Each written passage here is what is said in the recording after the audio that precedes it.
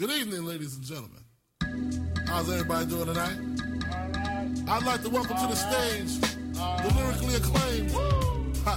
I like this young man because when he came out with the phrase, he went from ashy to classy. I like that. All right. So everybody in the house, give a warm round of applause for the Notorious B.I.G. The Notorious B.I.G., ladies and gentlemen. Give it up for him, y'all. Oh yeah, it's time to see an ungentrified Brooklyn smoke a big giant blunt, bring your crew up to fame with you, become an overnight success in the rap game, and have one of the rowdiest funerals of all time.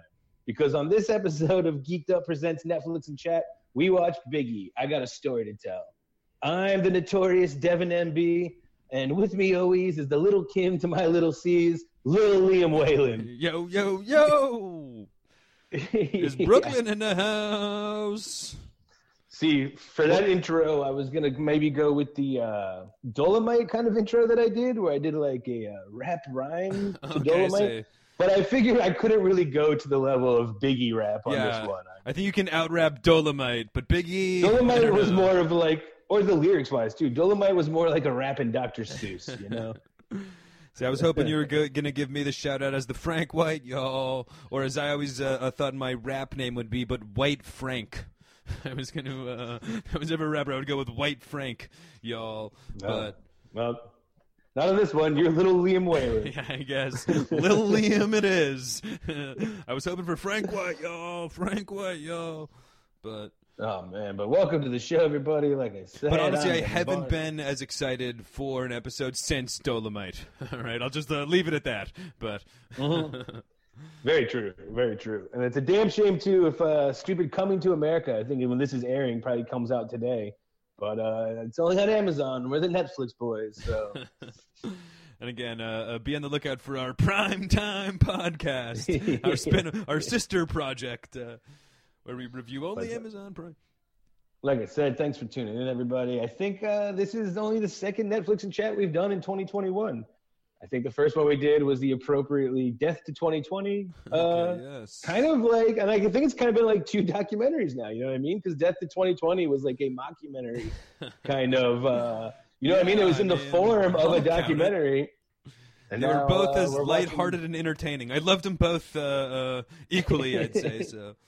I mean, you're not wrong. I'll save my review till later, but spoiler alert.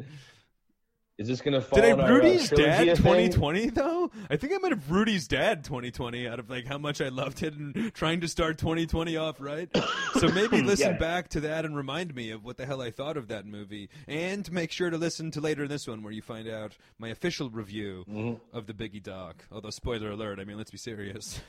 For real. And if you're really looking ahead, keep a lookout for our very special Game Time episode coming out soon. I haven't played a game in a while, but we've been looking forward, and we've been teasing for a long time about getting back into Game Times. And then you kind of brought this to our table, spoiler alert, but listen to last Geeked Up, and you might get a little taste of of one of Devin's brainchilds. And, on the spot Game Time idea. Listen to the our show review section of it.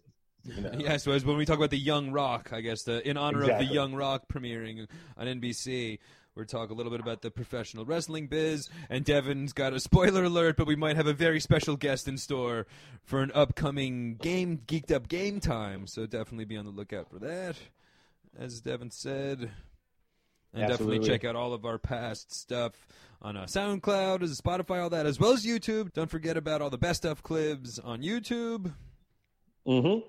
Check everything out on there, too. And like we said, we have a very special episode coming out. Listen to all the stuff we've been doing. But also to talk about this episode, too, like we said in the intro, we're watching Biggie's I Got a Story to Tell, the documentary on Netflix. But this kind of just hits on both sides of the coin. Because, one, this movie just came out. It's on Netflix. So, of course, we had to watch it. But, two, I think on March 9th, right around the corner, is Notorious D.A.Y. Yes, the Notorious D.A.Y. As we started celebrating just last year on the Jammin' World podcasts. But, of course, March 9th, the day that Biggie died. The greatest rapper of all time died on March 9th. Thank you to Cannabis yeah. for...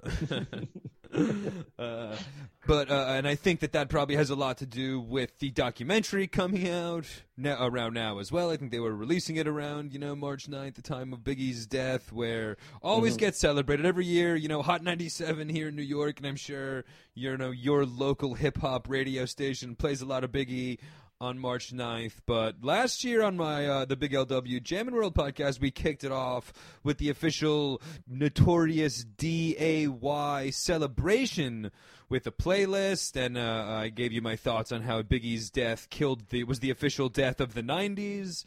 So we're going to be reposting that kind of stuff as well. And we want everybody to celebrate and try to spread the love for the Notorious D.A.Y. So if you're listening to this, we're obviously before it's getting released, a couple days before, the weekend before.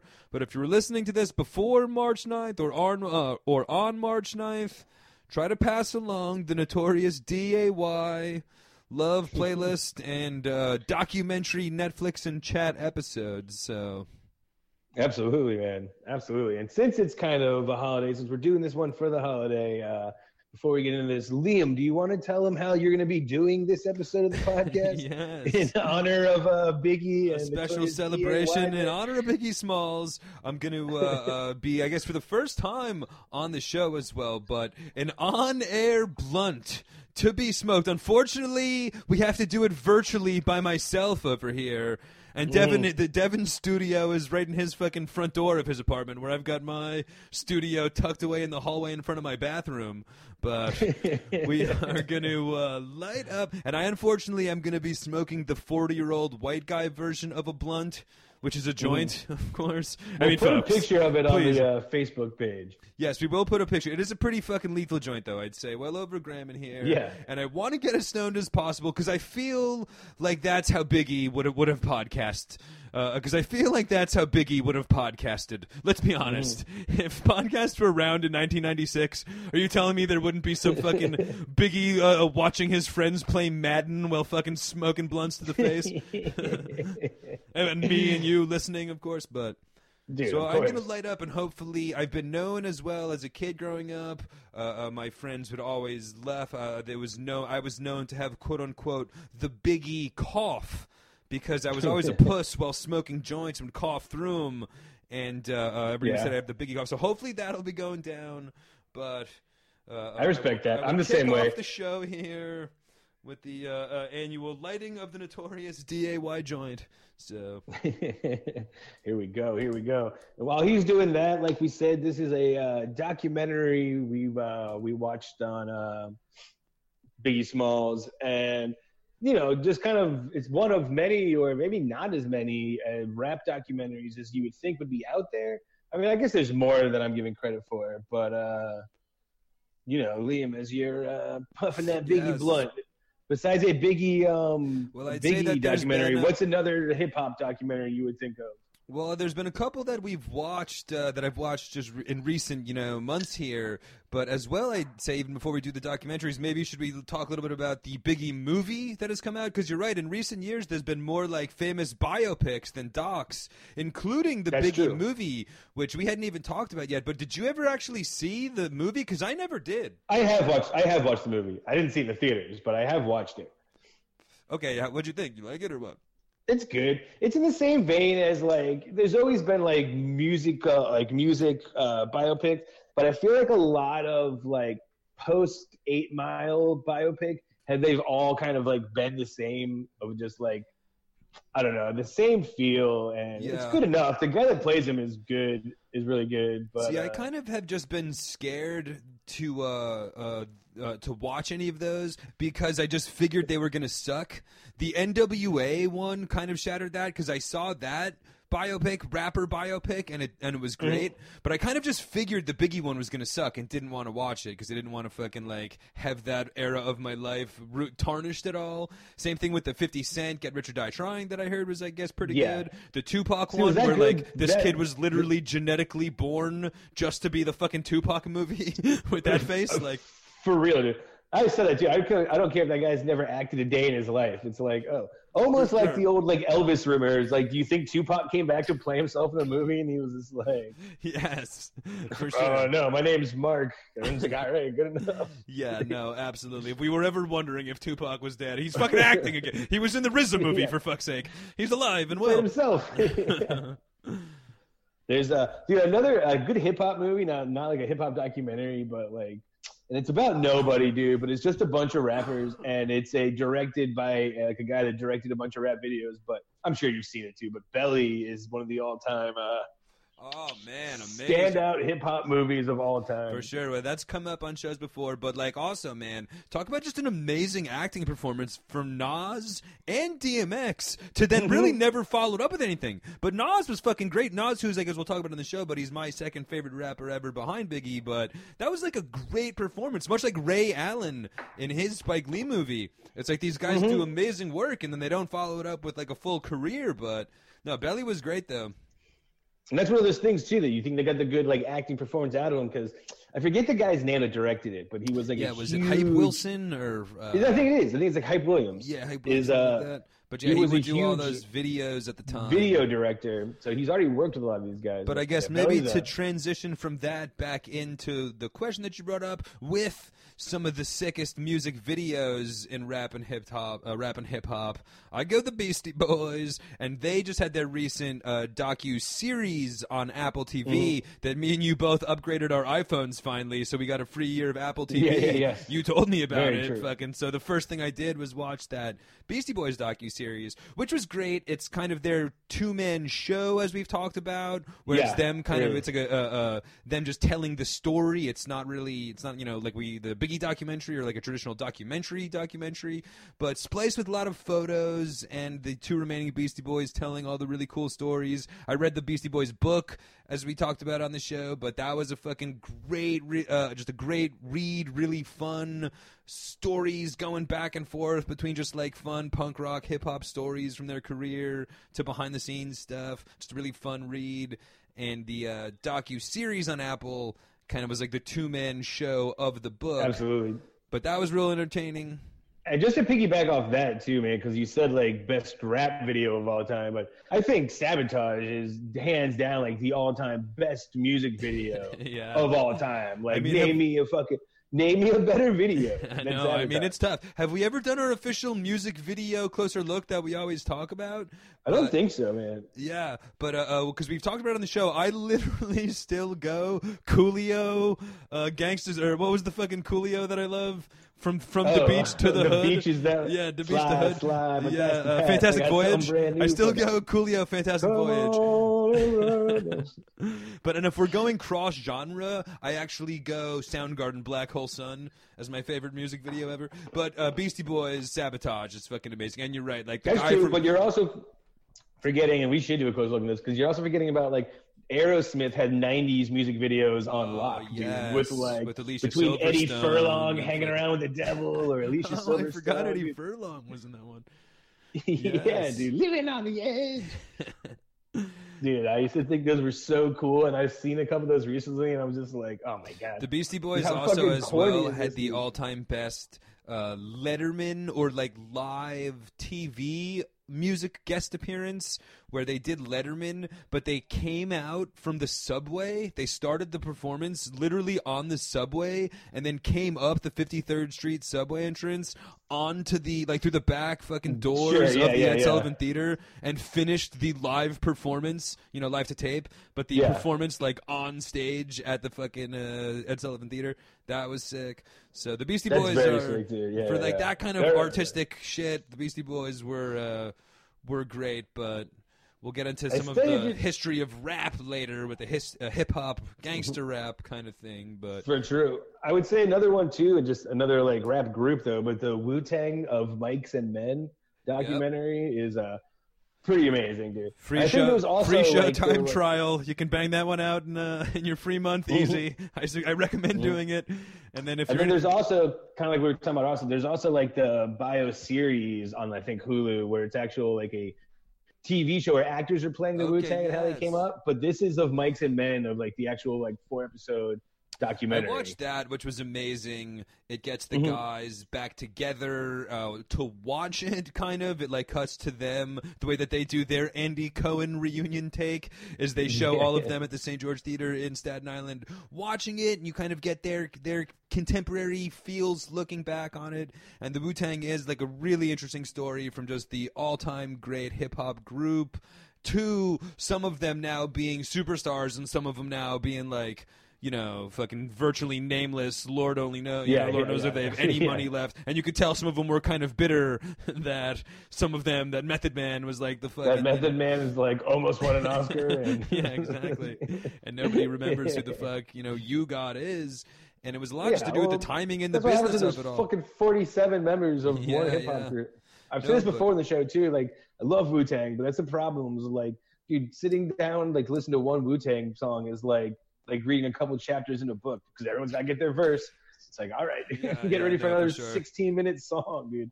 No doubt about it. And, you know, they all have, like, most of them have unique enough, like, voices and styles that you can tell who they are. But you can't tell who all these fucking guys are. You know what I mean? There's 15 of them back and forth. I'm supposed to buy all these albums? Like, Jesus. But that was a great, though, you know, docu-series, the Of Mics and Men. I gotta watch this Hulu doc, though, or this Hulu series. The series? The dramatized show. I haven't watched it yet either, but... We talked about it on the Geeked Up podcast, I guess I'll throw it out there. I did watch Cutthroat City. I don't know if we did. I don't know if I did mention it on the show, but we did talk about Cutthroat City, the new RZA movie that came out. Oh, yes. Starring the dude from... starring the dude that looks like Tupac. Not the finest of works. Enough said. I'm giving it to David Alan Grier. Damon Wayans, Men on Films hated it. But other than that... Okay, at least it's not getting a Nick Cage. Yeah. Well, it's the RZA, okay? Fucking that's... That's all. But...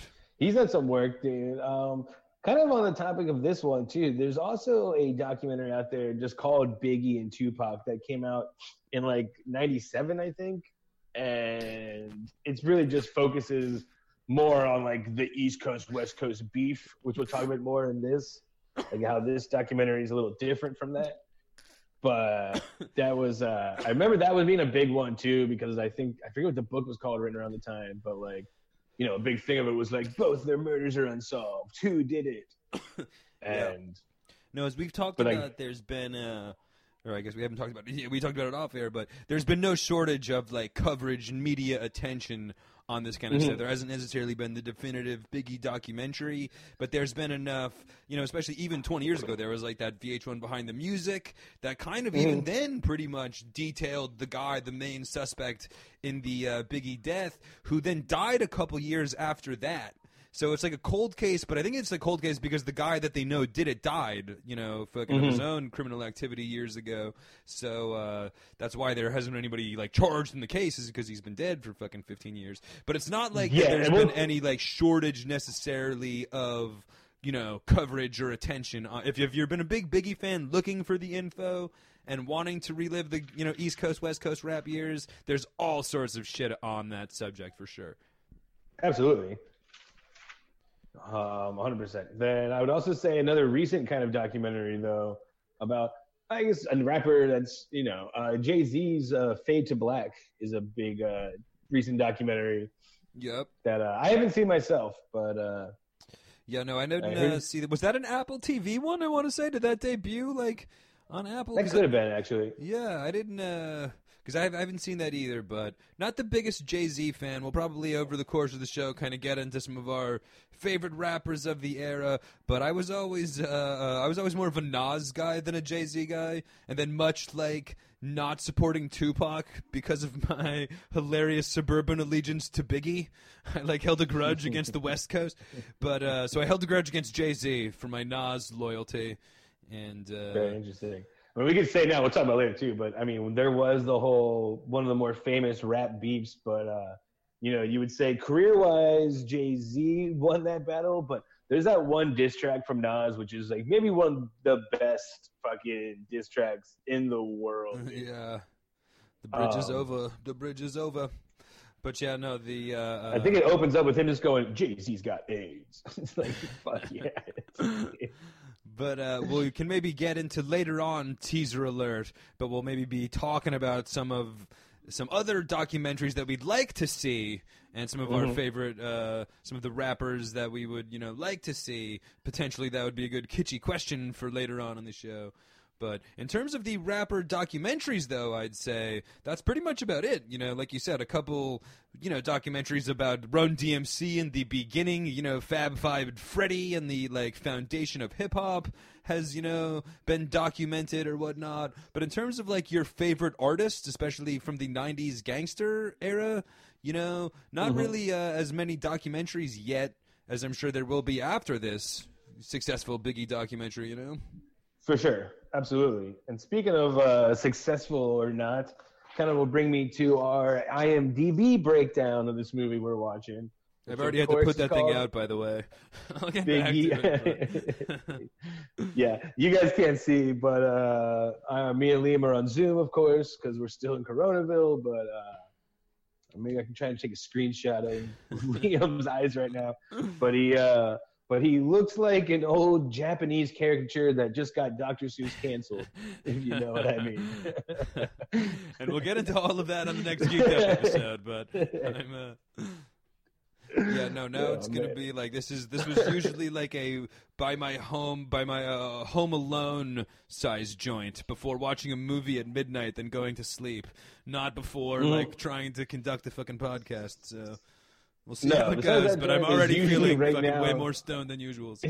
Yeah, right now, if I was you, this is when I'd be like, shh, nobody say anything. I heard something in the hallway. I mean, there's been plenty of times where me and you got way too stoned to fucking to record for a solid hour, Yeah. But we used to just hotbox this studio and then do our prep and then do the show. But 100%. I mean, although back in the day, we have been reviewed as the modern day Beavis and Butthead, so those hotboxing days. Then we did stop doing that because the show. Yeah. But to get in the, like I said, the IMDb breakdown, Biggie, I got a story to tell us what we watched. It's rated. I'm not going to make you guess this time because it was just a legit documentary. It's rated R. I will give you, though, what do you think on Rotten Tomato? What are we thinking? Oh, the tomato meter. I'm going 100% from the people who didn't love this Biggie documentary. No, I'm going to give it I give it a solid 85. I think that the people by and large and this might be one of those. If you're watching this, it's probably because you like Biggie. You know what I mean, or you're interested in Biggie. If you like Biggie or you're interested in Biggie, I would imagine you really enjoyed watching this anyway. So. Correct. So it's a critics give it 81%, and as now the audience score is no votes yet, because I guess that would bring us into our release date, which was March 1st. So this is hot off the Netflix press. Hot off the presses, yes. So the audience score nothing. So what yet. So then does my audience? So then is it officially a 100 if I say so? I'm the audience. I'm fucking rating it 100. There we go. We got the first. That's hilarious. I went on and gave it a big fat goose egg. All right, so it's a 50. Fuck, that was my review. It was not my type of music. This category, like we said, it's a documentary, a biography, music. Synopsis of this film by IMDb is: this documentary features rare footage filmed by Christopher Wallace's best friend, Damian D.Rock Butler, best friend, and interviews his closest friends and family, revealing a side of Biggie Smalls that the world never knew. Well, I don't know about world never knew. I mean, two issues with that synopsis is, one, I don't think at any point in this documentary Damian D-Rock was ever referred to him as his best friend.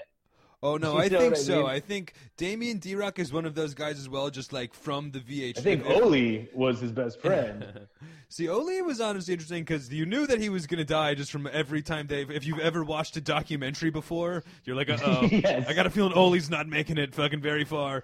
But D-Rock is one of those guys, just like his mom, they have been in every single Biggie documentary show. If I'd recognize Damian D-Rock on the street if I saw him, because he's just so synonymous with being Biggie's right-hand man. And Biggie obviously was just taking all of his boys with him, and I think D-Rock was one of those guys that didn't even like fit the team as a rapper. So I was like, "Here, dude, you carry the cam." He was the turtle of the gang, basically. Yeah. Okay. Yeah. So I was gonna say, like, I always pictured that like Little C's was his like right hand man, dude. Okay. Yeah. Well, Little C's was like actually a good enough rapper though, so he had like a purpose with the crew on stage. Like D-Rock he like wasn't even like a rapper. He was just like a straight up hanger outer. He's got like a cool fucking nickname and a camera. yeah. And I think like they talked about, and he's always talked about, but he was like doing the drug operations that was kind of funding and fueling the beginning part of Biggie's career. He was the one that was like actually in the streets, kind of taking some of Biggie's money and turning it into higher profit through drug sales, as they talked about yesterday. But they do talk about it because it's one of my favorite, and we'll get into this in a second. But just to finish this up real fast, it's directed by Emmett Malloy, who's really kind of real just quick like though. Williams. Before you even get back to Emmett Malloy, the other thing that synopsis got totally wrong though. Didn't know about Biggie. Isn't this the only thing that we know? Hasn't this been like the entire his whole fucking point of being famous is rapping about dealing drugs and doing all the shit that they talked about yesterday? Exactly. One of the best Biggie quotes of all time. It was like, "Look, if I worked at McDonald's, I'd make raps about selling Big Macs." He's like, but which is like, I think Weird Al's got that market covered. But like I was saying, where's that documentary, by the way? Where's the Weird Al doc? There's a fake Funny or Die trailer for a Weird Al documentary, and it's Jesse from Breaking Bad's playing Weird Al. Okay, nice. It's amazing. I think there's one point he's just like, "I'm just too weird." It's pretty fucking solid, dude. But anyway, for Emmett Malloy, the director, and like I was saying, kind of like Hype Williams, he's just known for directing music. He's like a music video director. Okay, so I see. This was his first, I think, doc feature film. The cast, which is really just real people, obviously, but just to kind of throw everyone that's in there, and then me and Liam are going to talk about kind of some of the highlighters. But Damian Butler, obviously, Sean P. Diddy Combs, Violet Wallace, his mom, Little C's, Gwendolyn Wallace, his grandmother, Dave Wallace, his uncle, which we're going to get into, C. Gutta, who we'll get into, Faith Evans, Hubert Sam, Donald Harrison, Chico Del Vec, and of course Maddie C. from the Source magazine. All right, Mr. C. Immediately, I want to say that Maddie C was the character I was waiting for to show up in this documentary the whole time, which is like not because I know who he is, but just like I've seen enough like rap movies to know that like this skeezy white guy who works at the fucking magazine. Oh, that Maddie C was gonna show up, dude. Yeah. And then you were like, Mr. C. And like, sure enough, there he was with his ponytail, and was like, oh yeah, like I was doing the best unsigned rappers. I was like, I fucking love this guy. But then he's just like, he knew he was the white guy was going to show up and be like, of course I could. But he also said something too, Matty C, of just, he lived like a block and a half away from Biggie. He said they would like take a train together sometimes. And I was like, what? Yeah. That was his in. Lived fucking 3 blocks away. I got to say, Dave Wallace, just kind of like the unsung hero of the movie. But Jamaican reggae Uncle reggae Uncle Dave, dude. One of the best, who's also a musician. Now, I was kind of hoping that he took on more of like an Uncle Junebug presence in Snoop Dogg's life, or Papa Wu from Wu-Tang. Like, was he traveling to all the concerts and stuff? Like, they didn't really show him as part of the entourage as much when they showed Biggie on tour. Like, it started off with, like, him getting dressed, that dramatic scene of Uncle Dave getting dressed for a night out. I was like, oh, dude, this is going to be amazing if they show him smoking blunts with fucking Biggie's friends at all these concerts. But then I don't know whatever happened to him. He got fucking left for honestly, Jamaica. I don't think he honestly ever left Jamaica. I think he was just like, the local town. But after Biggie got big, he was like, I am Biggie Smalls. Favorite Uncle Dave. Oh, he was cutting it up at the reggae fucking at the jukebox or whatever they call it. I forget what they call it in the stereo system, like in Jamaica. But he was killing it. What about you, man? Who are some of the besides Christopher Wallace, Biggie? Who are some of like the good characters that stood out for you Well, I guess some of the things that stood out, I guess, just he unfortunately that he was succumb to a homicide because he had fucking amazing genes and would have made it forever. His grandma was 96 and looked fucking strong as hell, looked fucking great for 96, and his mom as well. That's like very I've true. said, dude, if you followed Biggie's story over the last 25 years, like us, you've seen his mom. She's aged fantastic. She looked fucking amazing for a 2020 documentary, Dude, so. That's such a good point too, because if I hadn't known who they were, you could have told me that the grandmother was his mom, and 100%. Oh yeah, no doubt, that totally tracks. And the grandma was 96 too. It's not even like she was saying, you know what I mean? Yeah. No, that's fucking crazy, dude. But so that was fun. I'd say just like his other just random boys were hilarious, like D-Rock obviously, but as well fucking a C-Gutta who was just obviously like fucking a stick-up artist.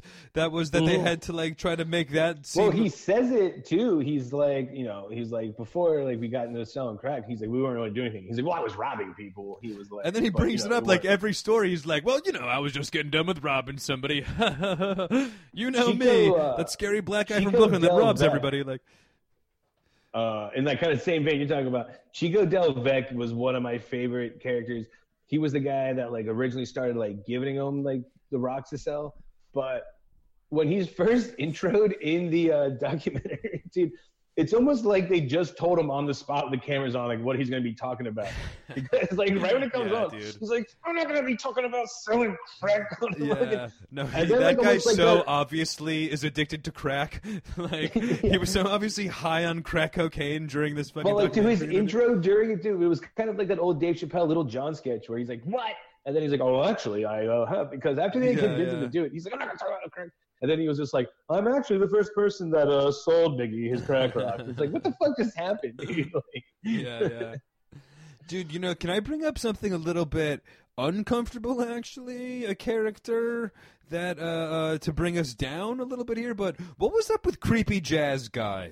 Is there anything weird about Creepy Jazz Guy? And again, just in a world where I guess I know it's a different time, but in 2020, I look at any full-grown man that's voluntarily doing activities with a child as, unless he was trying to fuck Biggie's mom, is there something weird about this guy taking Biggie to the MoMA? I get that he was, just in general, if you.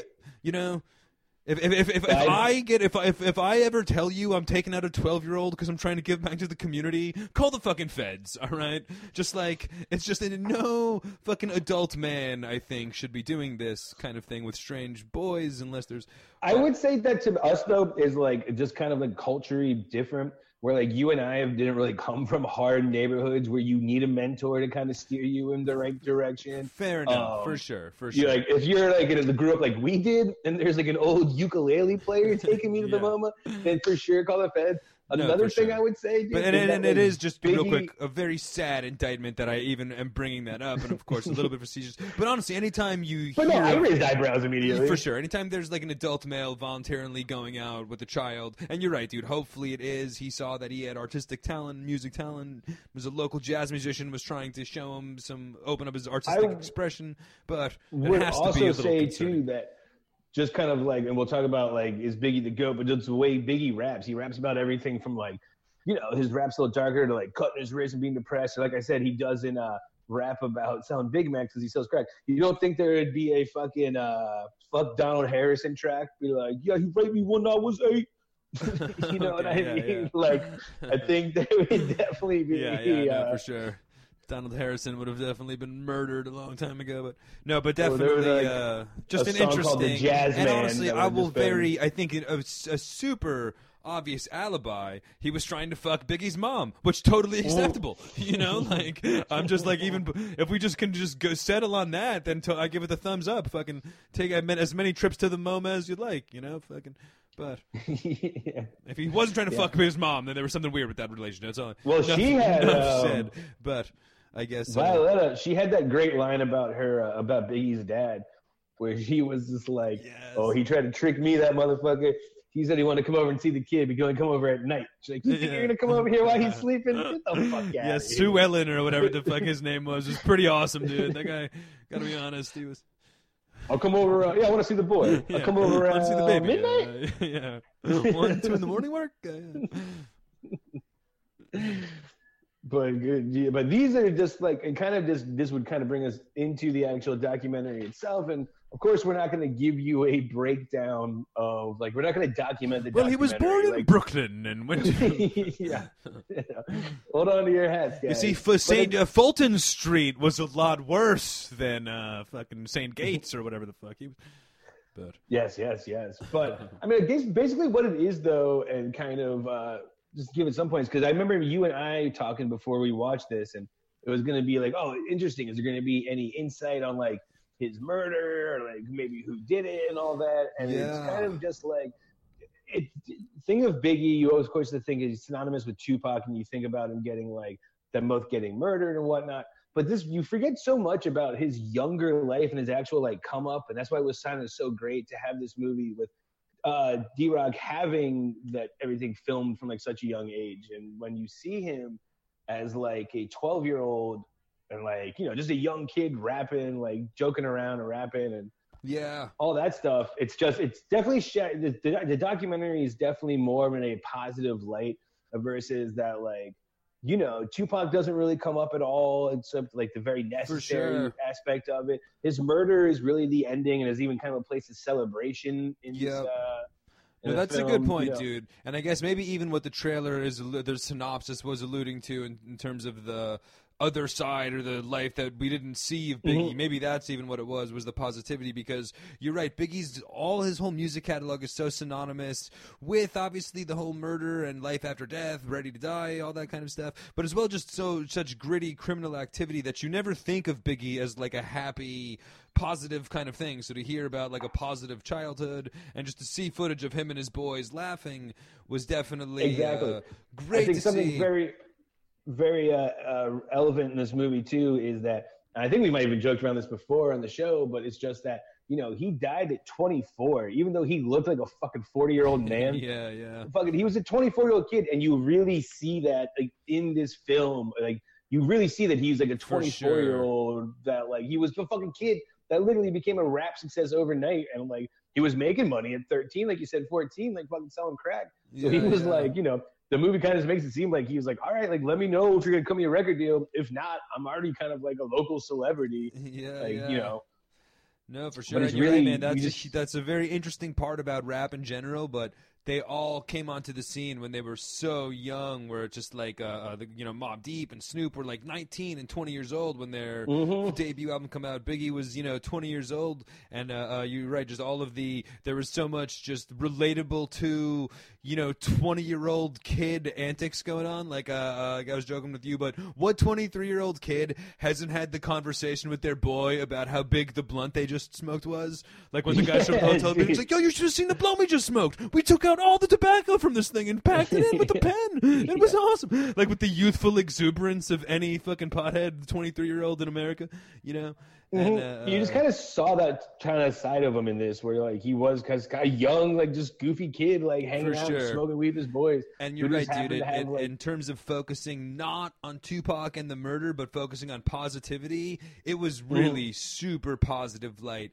Even his like street life and criminal activity, it definitely talked about the drugs. And, you know, rather, you know, upfront that he was dealing crack or not, even that was somewhat glorified in the sense of just like, well, kids in the circumstance, gotta do what they gotta do. However, they totally brushed over any violence. Like, they never mentioned any street violence that he did, especially when in his one interview that they used, where he was talking about coming up in the drug scene, and he's just like, you know, we was dealing drugs, then, you know, next thing you know, everybody got murdered, and we was running the streets. It's just like, well, did you murder everybody? Like, is that what is that the fucking obvious connection between all of your music about killing rival drug dealers and you just saying that?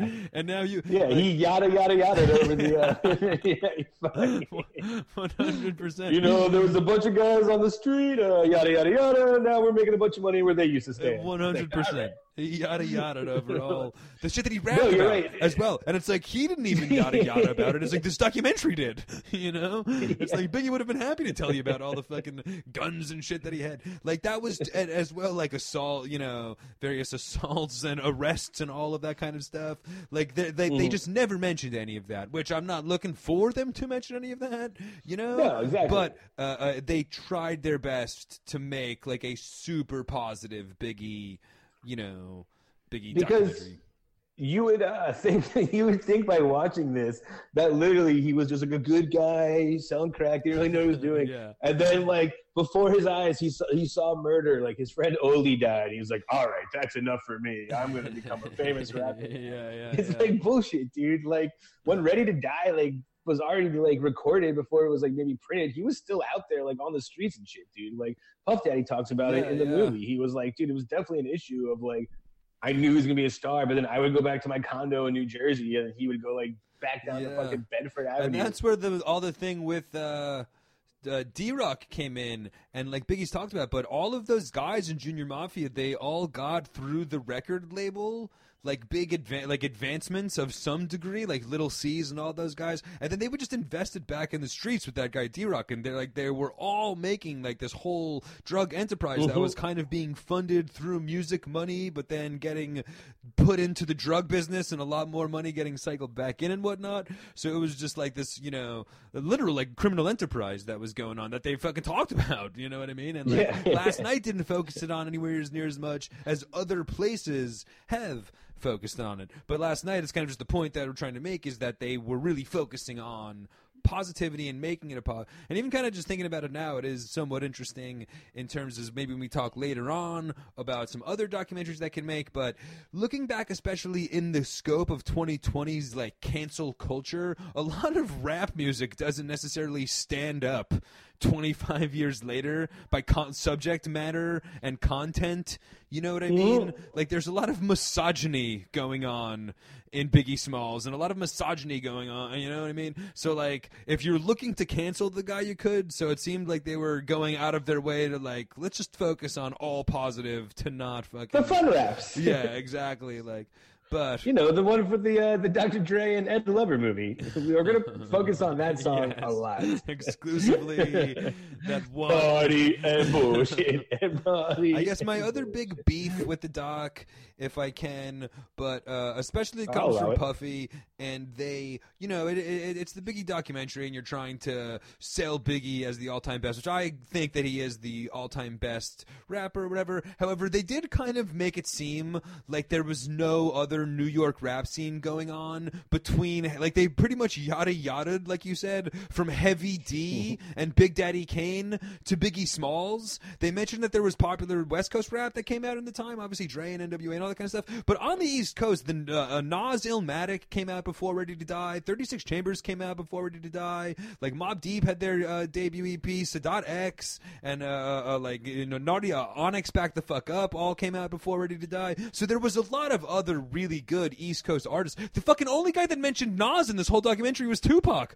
Like, how does nobody talk about the emerging 90s rap scene with all of his contemporaries? He made the fucking song with Method Man off of the what off of Ready to Die. He didn't mention, the whole documentary doesn't mention this fucking other group of rappers in Staten Island that are doing their thing. Well, you know, Queens had their own scene going on, Mobb Deep and Nas. Like, both of Mobb Deep and Nas and Queens, both albums came out, or both put out albums before Ready to Die. Like, Queens had their whole thing going on. Brooklyn had their whole thing going on. And the documentary literally went from Heavy D to, you know, West Coast was doing their thing, but Biggie was like, Puffy's like, I'd never heard anything like it. It's like an alien. It's like, dude, he was the best, but I mean, it's not fucking, you know, have you, it's not alien compared to fucking Onyx or Nas, you know what I mean? Like, there are other guys doing fucking similar enough rap. That's true. I mean, I would say Biggie definitely has his own style of rap that I think he meant was just like very interesting. But Alien, also, can we fucking mention that Nas exists for God's sakes? And honestly, for me, just growing up in New York, it was such like a scene. And they're kind of all so synonymous in my mind together as being like this whole emerging art form and genre all came out with these amazing artists within 2 years. To not mention any of their other existence was kind of like, dude, as a fucking 90s rap guy, Biggie was my favorite, but I mean, fuck, you know. He did talk about the other West Coast rappers a lot And you're right. He didn't bring it up East Coast. I think that was he did that on purpose, obviously, to like show like that Biggie was going to take on the West Coast rappers. And I'd say that too, that like the reason you would bring that up is that I think you're right. Like Nas, amazing, but I think at that time though, the West Coast rap that was coming out was definitely more commercially successful. For sure. You know what I mean? Like the fucking Snoop Dogg album, Chronic, was fucking amazing. Snoop Dogg's fucking Doggy Style. And maybe Puffy as just a douchey record exec, that's all he ever did here. Because you're right. You know, that's what commercially successful, the first ever. Because those weren't just videos getting played on like, those weren't videos just getting played on MTV Raps. Like those are getting played on the general fucking circulation of they MTV. Were like the #1 albums of the year. Snoop Dogg and Dre were fucking huge crossover stars. So and I even think in that East aspect, Coast, they kind of didn't mention, but the whole Def Jam team with Beastie Boys and Run DMC was a different style of East Coast rap that was mainstream successful. And I kind of talked about and you can check it on YouTube, this March 9th, Notorious D.A.Y. But I talk about how, like I said, Biggie's death was the death of the 90s, like the whole edgy artistic scene that went on in the 90s, you know, and absolutely. My point was that I talked about in that, but is that was kind of like a weird thing because I don't think that Biggie and Dr. Dre and Snoop Dogg, like that music wasn't necessarily meant to be mainstream successful. It was just so good that it became mainstream. But like Biggie, like gangster rap was akin to like punk rock music. You know what I mean? It was like antisocial counterculture, not made for the mainstream. You know what I mean? Where, but they were so fucking good they couldn't be overlooked and became mainstream, and then that caused somewhat of a problem because now the #1 artists are Dr. Dre and Biggie, and something's got to give in the culture, you know. But very true. Well, I think another reason that like Biggie though did get such a got up to that popular MTV kind of play is Puff Daddy. To give Puff Daddy props, Puff Daddy did a great job, and I guess I'll say Bradley Cooper, spoiler alert if you haven't been paying attention, but Biggie dies at the end of this one. But I think I think Puff Daddy did a great job of like really selling Biggie after he died, because I'm pretty sure that like Life After Death came out like right after he died, or maybe right before he died. But that Biggie, can't you see? That video fucking was out after he died. You know what I mean? It has that whole Sublime feel of like when Sublime was a huge album after Bradley Noel died. I think Puff Daddy like really sold that fucking Life After Death album very well in like a fucking post-Biggie world. And then also, let's not forget that fucking cheesy video with him and Faith Evans fucking Every Breath You Take. And then the MTV award show where Sting actually sang it with them. Oh, God, I forgot about the live Sting on piano with Puffy. Oh, dude, that was such a fucking bummer. It was like a public fucking, like it was like a PR win for Puff Daddy. I remember like one of the craziest theories I ever heard was some kid in high school was like, you know, fucking Puff Daddy had Biggie killed. I'm like, why would you say that? I would have believed it, bro. He was like, dude, look how famous and popular Puff Daddy is after that. Puff Daddy was never a rapper. Then he had a 2-disc rap album that came out like after Biggie died. Dude. And Biggie, like we said, probably would have ended up getting arrested very soon for doing something horrible. You know what I mean? So it's like Puffy might have saw the fucking no, but it's a like Mo Money, Mo Problems. You would think of Mo Money, Mo Problems, like that cheesy fucking hit. That's a Biggie song technically, but you would definitely think of it as like a Puff Daddy and Mace fucking song. Yeah, for sure. With them jumping around those red and yellow jumpsuits and shit. They kind of finally admitted on the thing yesterday, on the documentary, but they finally admitted that Biggie obviously wrote all of the lyrics for those other bozos, which any Biggie fan obviously knew. That it's like, man, Lil' Kim really wrote this amazing album that one time and then never did anything again. No, it was obviously Biggie was writing all the lyrics, but... Yeah, for sure. Well, Faith Evans makes that great point, too. She's like, and kind of like what you were saying, too, like how a lot of their focus was just recirculating the money in the street and making that empire. She was like, dude, if any of them like really would have like taken the time out, she's like, Biggie would have made any of them like a gold record, dude. All of them were talented. All of them were talented enough, and with a fucking lyricist and like, you know, mentor. Sure. I didn't want to say because they're all the same age, but like any of them could have been like breakout fucking. Yeah. No, I mean Lil C's. Dude, that Lil C song, I still fucking sing that song all the time. I know you see me on the radio. True. You hear me on the stereo. True. And honestly, Lil Kim Hardcore is a fucking great album, dude. Really good. Like, Hardcore is a great title because it's like brutally offensive, vicious lyrics about just like sexual graphic nature. Lil Kim fucking paved kind of that way. Like, with no Lil Kim, there would have been no fucking Trina or Foxy Brown or fucking Cardi B or any of that shit. Lil Kim, I would say, is like the first person I can think of that like came out of that hardcore like fucking just female rap. Yeah. I mean, no offense to the Lady of Rage, but Lil Kim fucking did it the best, you know. But again, she had Biggie writing all of the stuff. So yeah, exactly. Well, in the movie too, they like the fake movie, like the actor one. There's a scene where he's like in bed with Lil Kim, and she's like, "Oh, let me kick a rap for you," and he was just like, "Nobody wants to hear that." So like she does it really good. He's like, no, make raps about like sucking dick and shit. Like no one wants to hear about you out the street. That's men shit. And I was like, yeah, fucking right, dude. I know, seriously.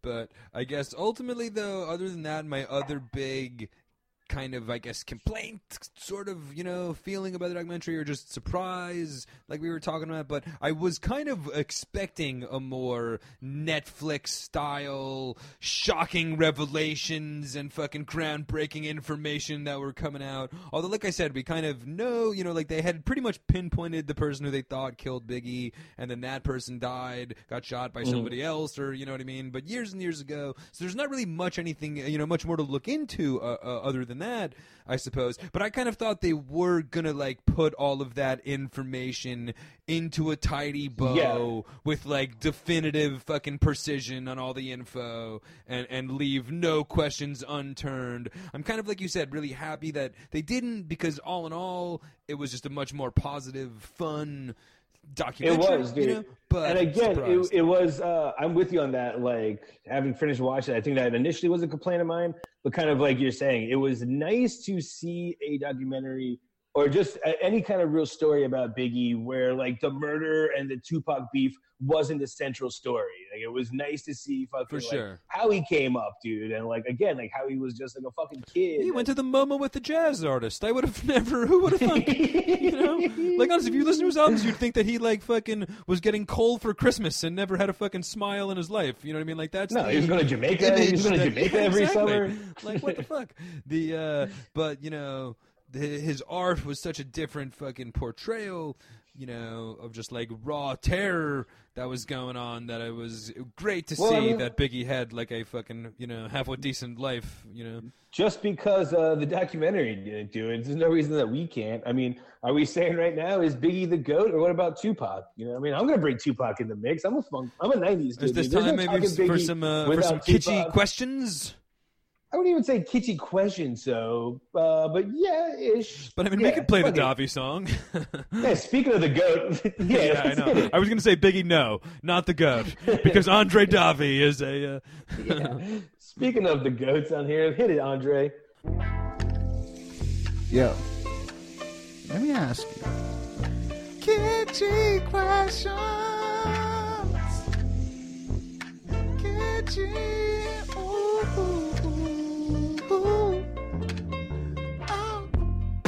Get your questions.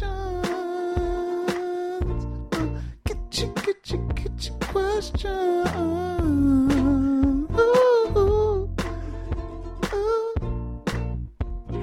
But yeah, I guess just to pick it right back up. Thanks to big shout out to Andre Davi. But is Andre Tupac Davi, who's in this conversation, who's definitely in this conversation? Him and his version of Junior Mafia, Piss Mob. That's true. Big shout out to the boys of Piss Mob.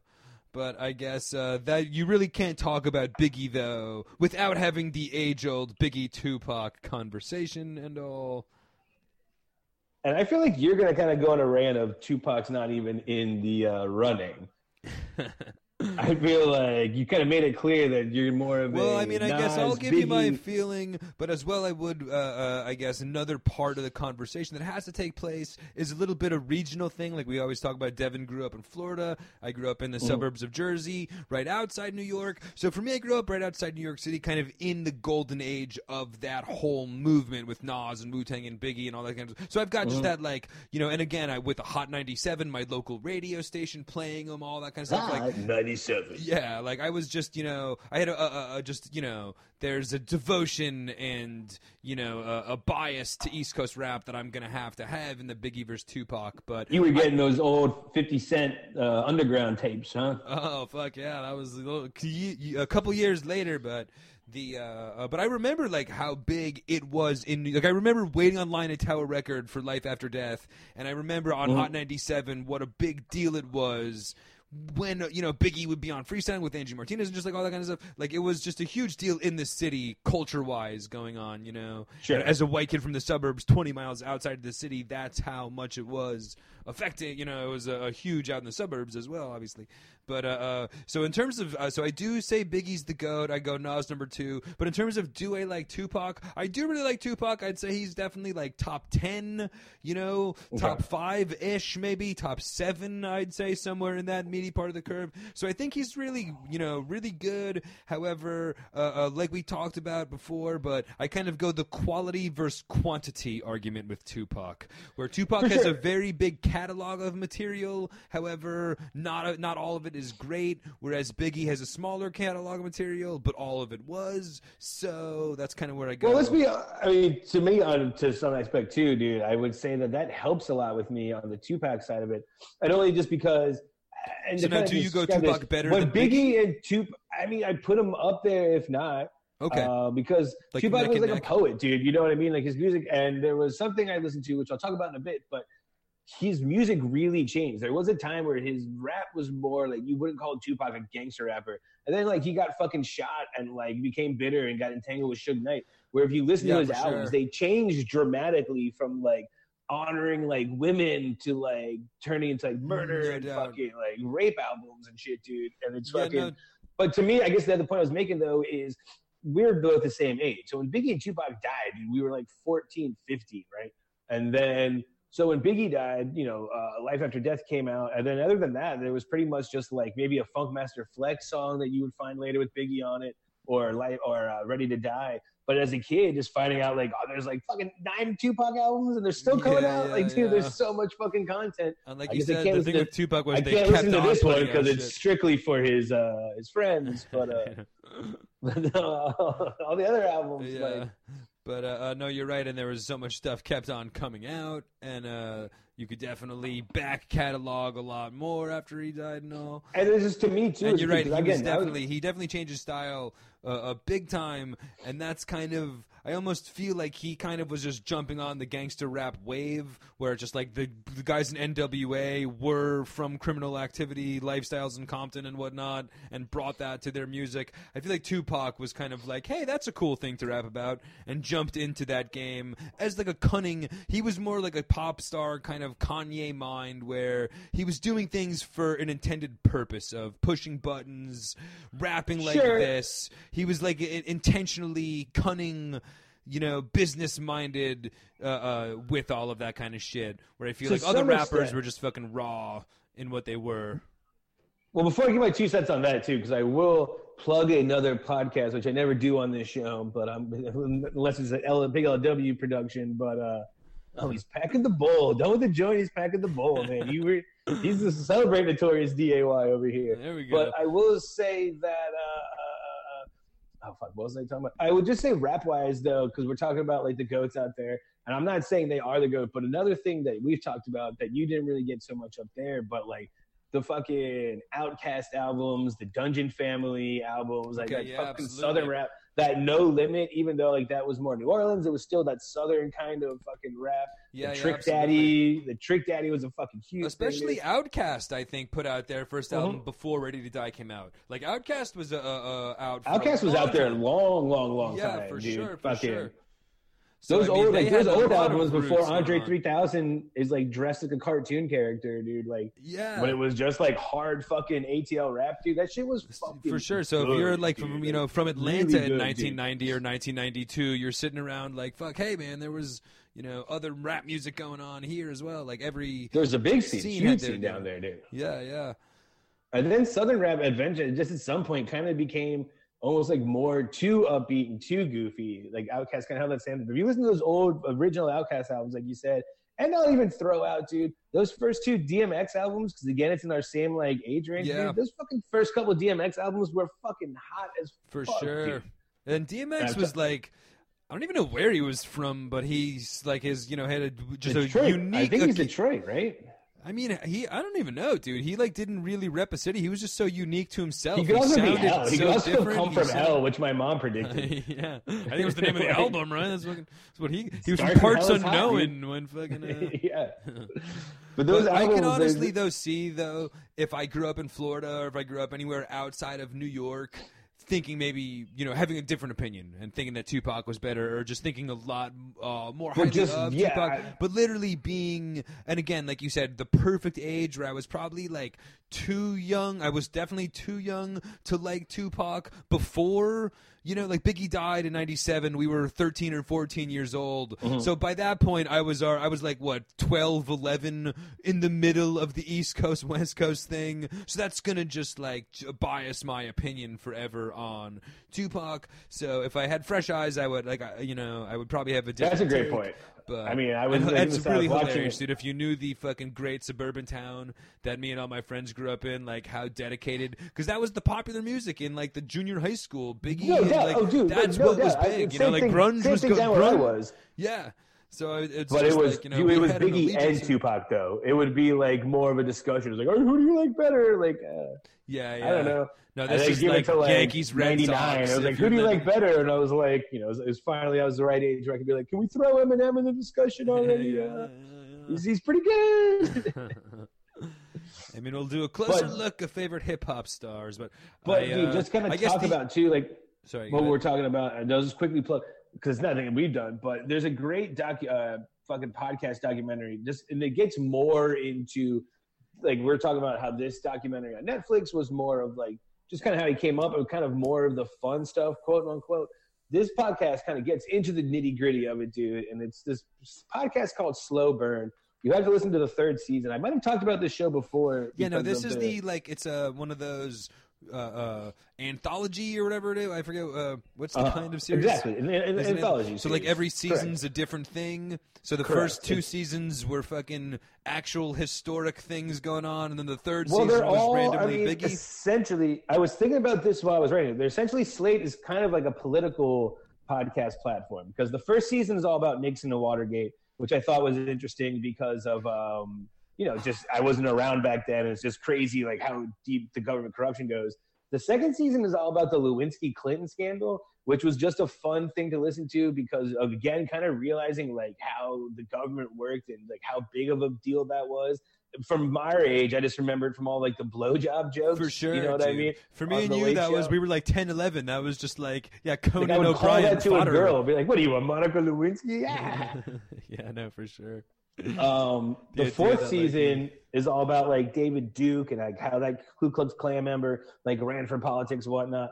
And then the 3rd season is just called Biggie and Tupac, and it really just kind of shows where they both are like at certain points in their life, like at the same time concurrently, and how they both kind of came up at the same time, like their friendship, but more of like the fucking criminal sides of it. But the way it kind of fits into the fucking political side of it, dude, is like a lot of stuff happened with just this one guy, like ended up killing a cop, and they found Tupac albums in his car, and they're like, oh, it kind of brought up that political, like, is gangster rap music to blame for like these fucking kids being violent? Is it like, are they a creature from violence, or is violence a creature from their music? And like it kind of was like a big thing with like parental warnings on albums and whatnot. Yeah, there was a big discussion, and like court cases went into like a couple of things from that. So it did have these 2 guys, these fucking 2 20-year-old kids, did kind of have like a big, not a political movement, but like things and laws were like moved around because of like them. And, well, I mean, it's a really interesting, but it also deep dives like who killed them, and it's really interesting. If you're a fan of like this documentary and all, like we are, and like how big of a thing that the Biggie Tupac thing was, I definitely recommend checking out the 3rd season of Slow Burn. It's hosted by Joel Anderson, who was an ESPN and BuzzFeed sports culture and political writer, but he fucking like fits right in with the crew. He talks to it's really good, dude. Really. I mean, just in terms of like the censorship and all, just from that aspect of, we were talking about the celebratory nature of his funeral, and I was talking about the content of the album. But I mean, in all honesty, dude, like, it's a totally crazy, antisocial, fucking horrible, violent, like, the content of the album is not something to be celebrated by children, and I love it. I think it's the greatest album of all time, Ready to Die. But obviously, to have like fucking to have like little kids in the streets growing up with this album as, you know, glorified and romanticized, that's definitely not good for society. I'm not saying that the album should be fucking banned, or I'm not, you know, but you'd hope that there'd be parental responsibility, and like you'd hope that 6-year-old kids, 10-year-old kids, you know, even though like me in the suburbs that didn't have access to doing any of this kind of stuff, it made me feel like a little badass. And if I was growing up in the Bronx or Brooklyn where I had access to actually being a little badass, I'm sure that it fucking did influence, you know, how could it not influence people negatively? Now, is that the fault or the responsibility of the artist or the fucking, you know, greater culture? Dude, absolutely. I'm with you, there's man. no way that it's a positive album, and there's no way that fucking, that's what I was saying. For It's like, for sure. it's not made for mainstream consumption. You know what I mean? Like, it's not what should be the #1 album in the country. It's fucking crazy antisocial. Now, if Biggie was still alive today, would his albums be a little different now, or would he be canceled entirely? Who's to say?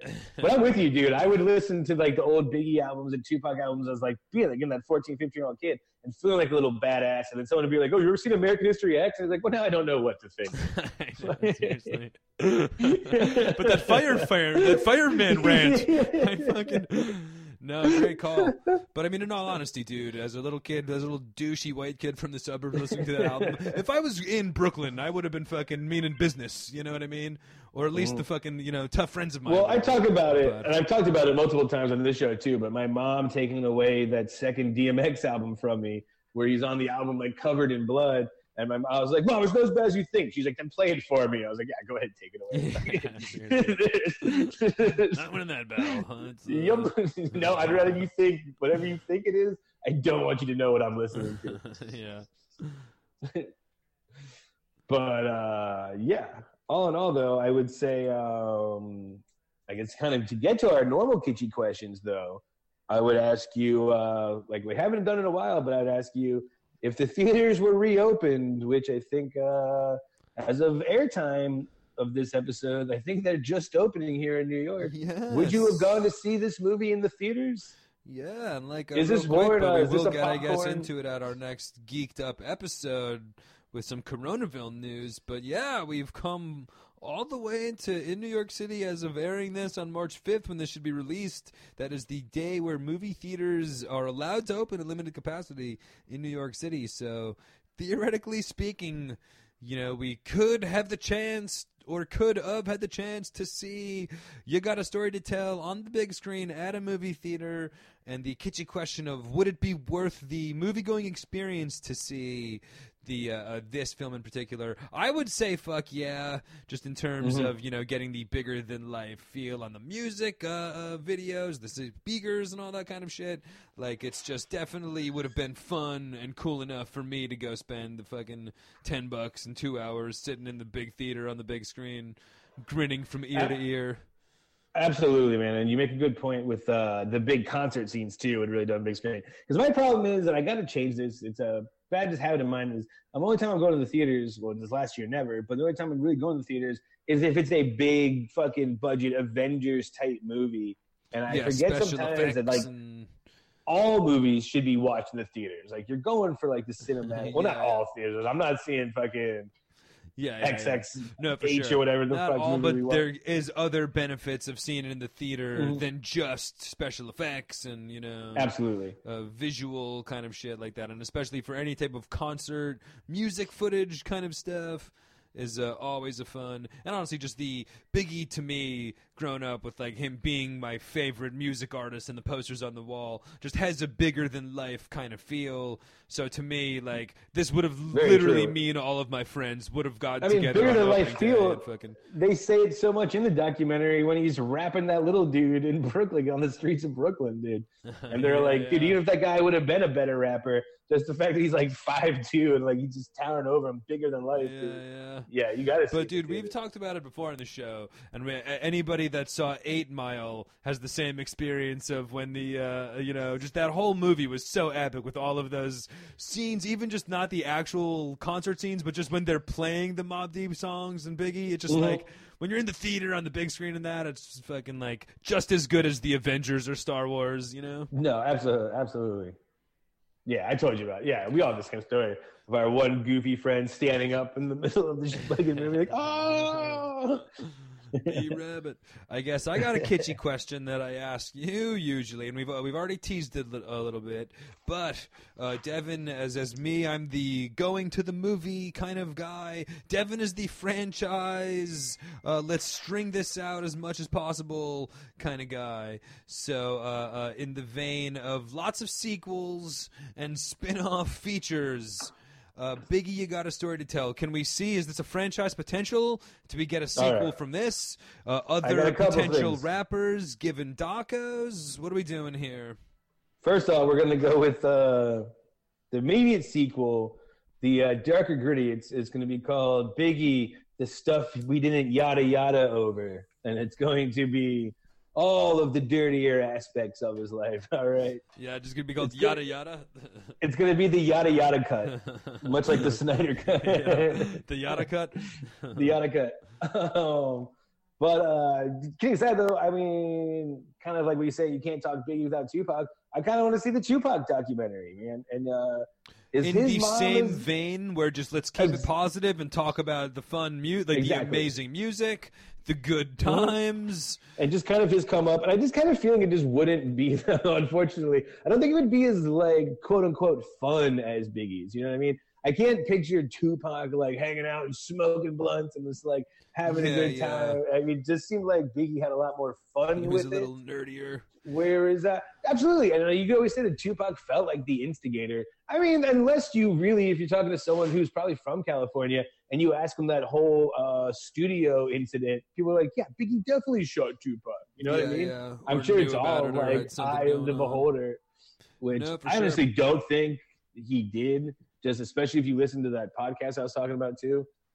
But other than that, dude, I mean, just kind of keeping the same vein and as Tupac, this. you're right, though, man, as well. And again, even just to kind of get back into a little bit the Tupac Biggie music thing, I think for me, in terms of their music catalog or musically, it's not necessarily close that Biggie is a lot better than Tupac. But in terms of like cult of personality kind of situation, it's not even close that Tupac is better than Biggie. Like Tupac is a bigger than life, charismatic guy. He was an amazing actor. You know what I mean? He could have been like an activist in later years. Like I think that he had so much more going for him. Biggie was a better rapper, but Tupac was a better, like, just a presence in entertainment and pop culture. Well, let's be honest, too. Tupac was already, like, an established rapper with, like, albums out when, like, Biggie was still, just a fucking kid. Literally like, when he doing met that Tupac, rap with the fucking guy. Which is, I hate that thing of, they're like, they used to be friends. I was like, no, they fucking weren't, dude. But, like, he was coming up in the industry and, like, they had met.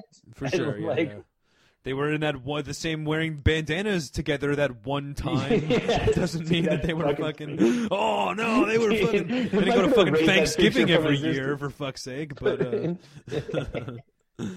no, but so in terms of that though, I think that Tupac could have had fucking amazing potential as an actor. And honestly, if they didn't both pass in future years, I think Tupac would have emerged to be a much bigger star. And Tupac's honestly the kind of guy that I could have seen winning in a fucking Oscar and whatnot. To be perfectly honest, no, 100%, 100%. I agree with you. And I've seen Above the Rim. So and for somebody, yeah, exactly. Basing this all on Above the Rim, but so for somebody as well that's really beloved and cherished and had like a faceted career and whatnot, I'm surprised there hasn't been a more definitive Tupac documentary. I guess like you said, there was the Goofy movie, but like the fucking kid that looked just like him stole the show on that one. You know? Yeah. Oh, you mean him? Yeah, exactly. No, that wasn't Chuck Norris at the riots. Exactly. But you know, I could definitely watch a Tupac documentary that didn't at all mention the fucking murders or anything bad happening.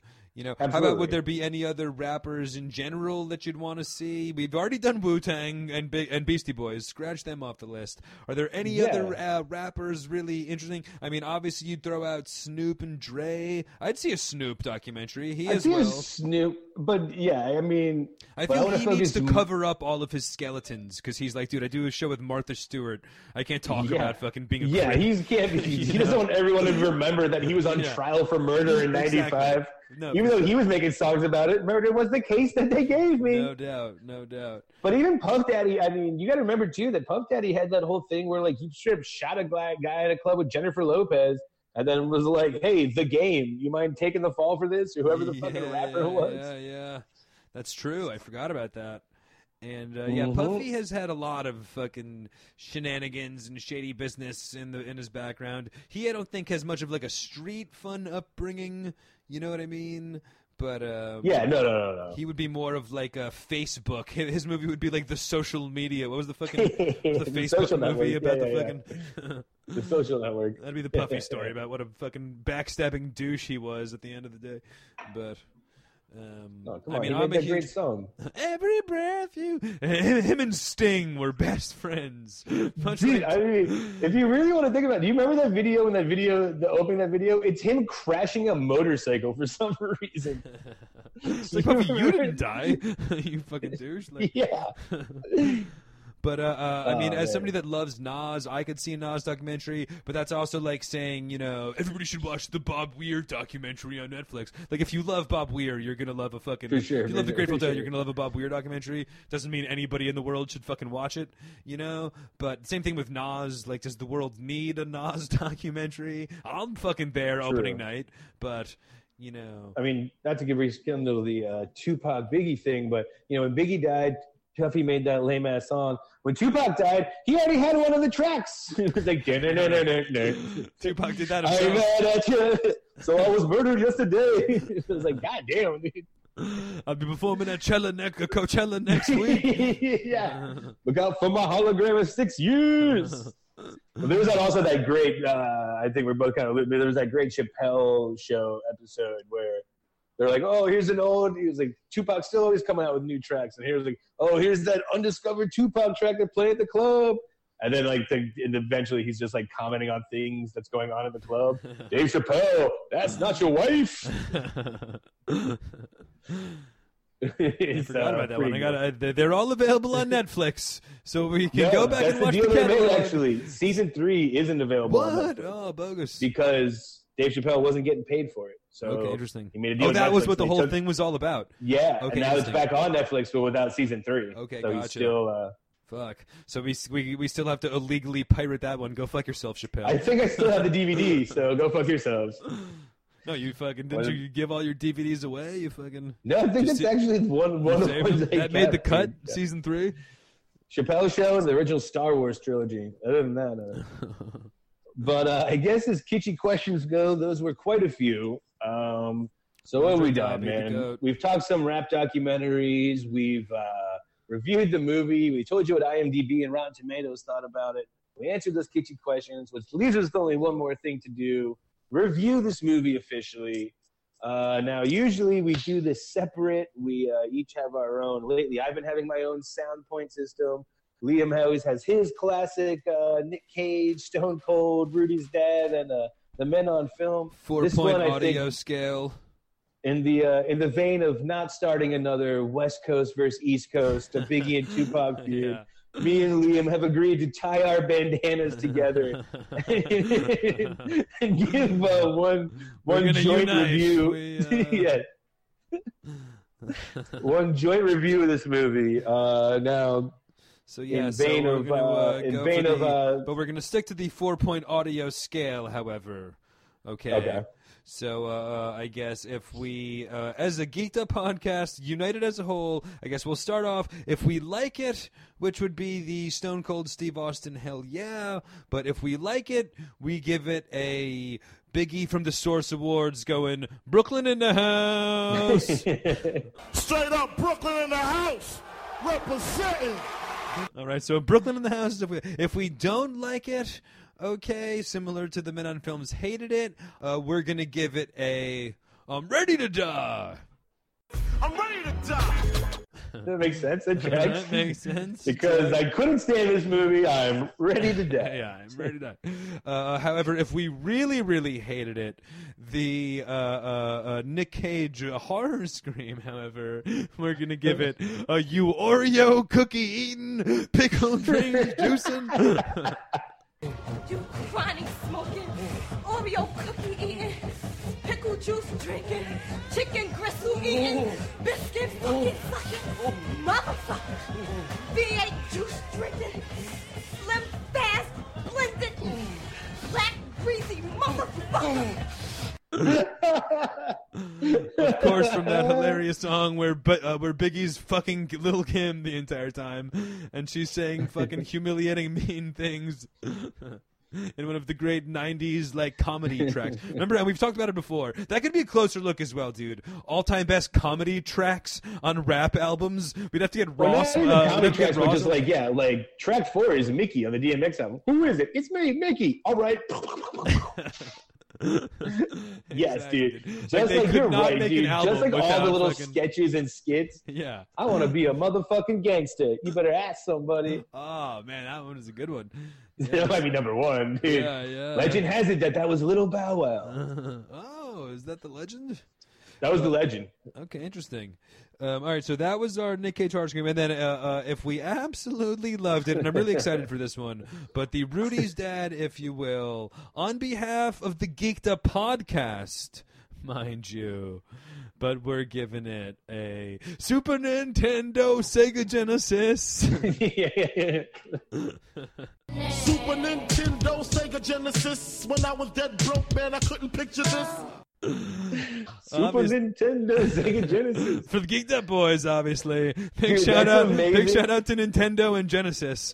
Here that's on Geeked amazing. Up. I was somehow trying to figure out a way to incorporate that into the intro because it was Geeked Up. I was gonna do a Super Nintendo Sega. Very Super nicely Nintendos, but I mean that's the height of Geeked Up entertainment right there. As high as you can get would be a Super Nintendo or a Sega Genesis. So the only other thing I would say is for the Stone Cold Brooklyn in the house. Do we go with the Biggie version or do we go with the Andre Davi from the Sucker MC challenge? Because I think that was one of our words we had to use in a rap song was Brooklyn. Yeah, that's and true. I think you just hacked Brooklyn Biggie in the house. Brooklyn in the house. Brooklyn in the house.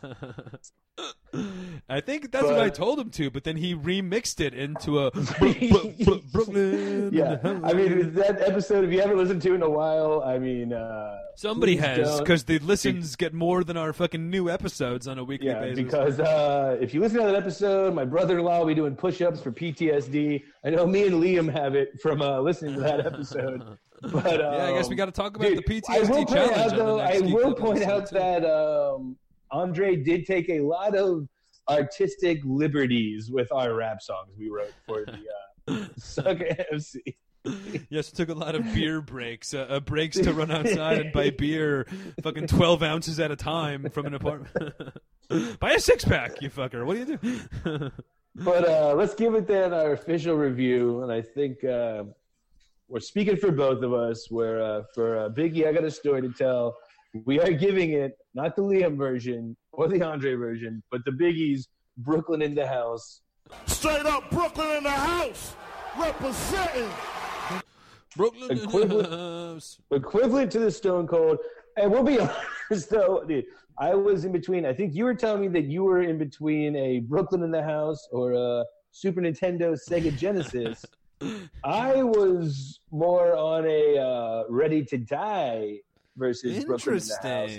But I feel like talking about it, having talked about this movie during this podcast, more so after having just watched it versus last night versus talking about it today, I want a solid Brooklyn in the House. Okay, a right? solid Brooklyn. I'd say me there's too. No more as well. veering back and forth. Yeah. I think we could both sum it up, like our thoughts about it, with just like, was it a totally pointless, a documentary at the end of the day in terms of with new information or anything to the story that we haven't seen or didn't know? get contributed? No. Besides him Did hanging I out with love the watching every jazz minute of player. it? Yes. You know what I mean? Yes, So it's just like, it's exactly. super entertaining. If you love Biggie, you're going to love watching it.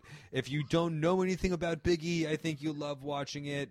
If you know everything there is to know about Biggie and don't really need to relive it, then you're probably not gonna enjoy it. There's nothing necessarily new. If you were looking for anything stimulating about the whole case or trial, there's nothing there.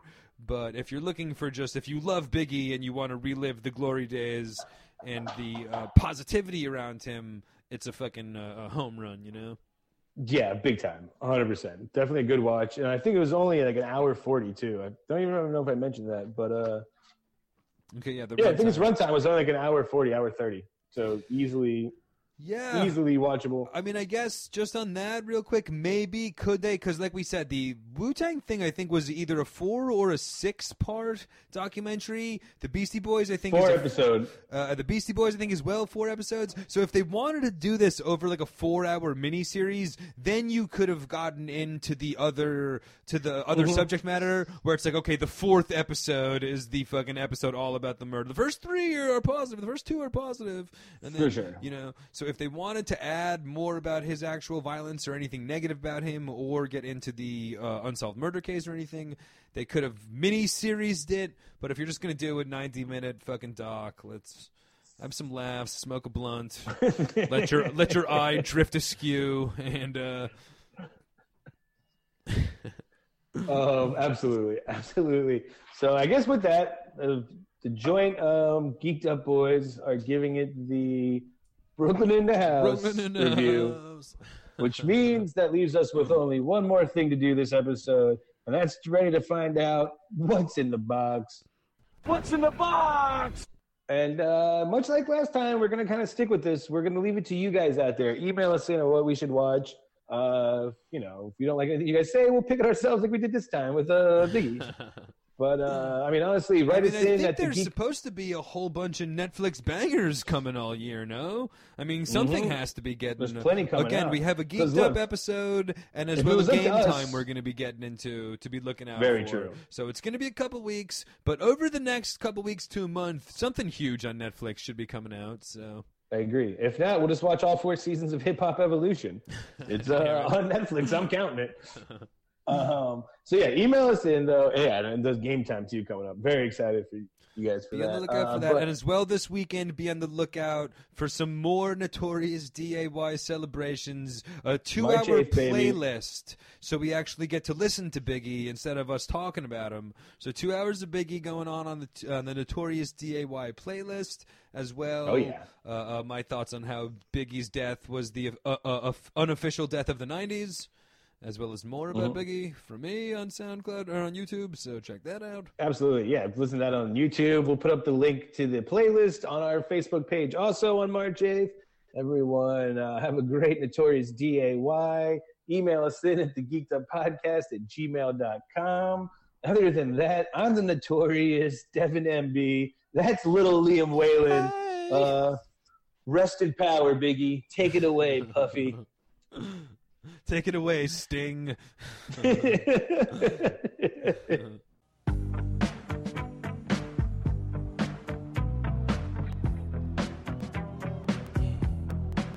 This right here, tell me what goes out to everyone that has lost someone that they truly love. Every breath you take, never knew you made. Every bond you break, every step you take, I'll be watching. Every single day, and every word you say, every game you play, every night you stay, I'll be watching you. It's kinda hard with you not around. Know you in heaven smiling down, watching us while we pray for you. Every day we pray for you, till the day we meet again. In my heart is where I keep you, friend. Memories give me the strength I need to proceed, strength I need to believe. My thoughts big, I just can't define. Wish I could turn back the hands of us in the six, shop for new clothes and kicks.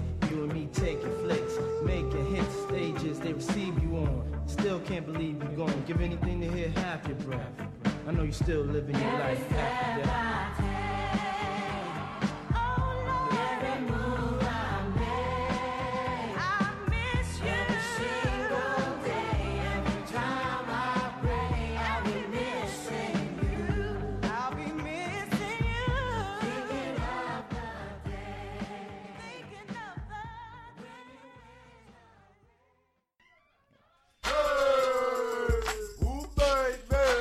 Time to get geeked up. Woo! What's up, y'all? This is Mr. Woo Baby himself, Andre Davi. You're listening to the Geeked Up podcast on SoundCloud. Yeah, and I'm still taking those episode 10 emails, y'all. Woo! Music and gaming, you know what I'm saying. Comic books and tech.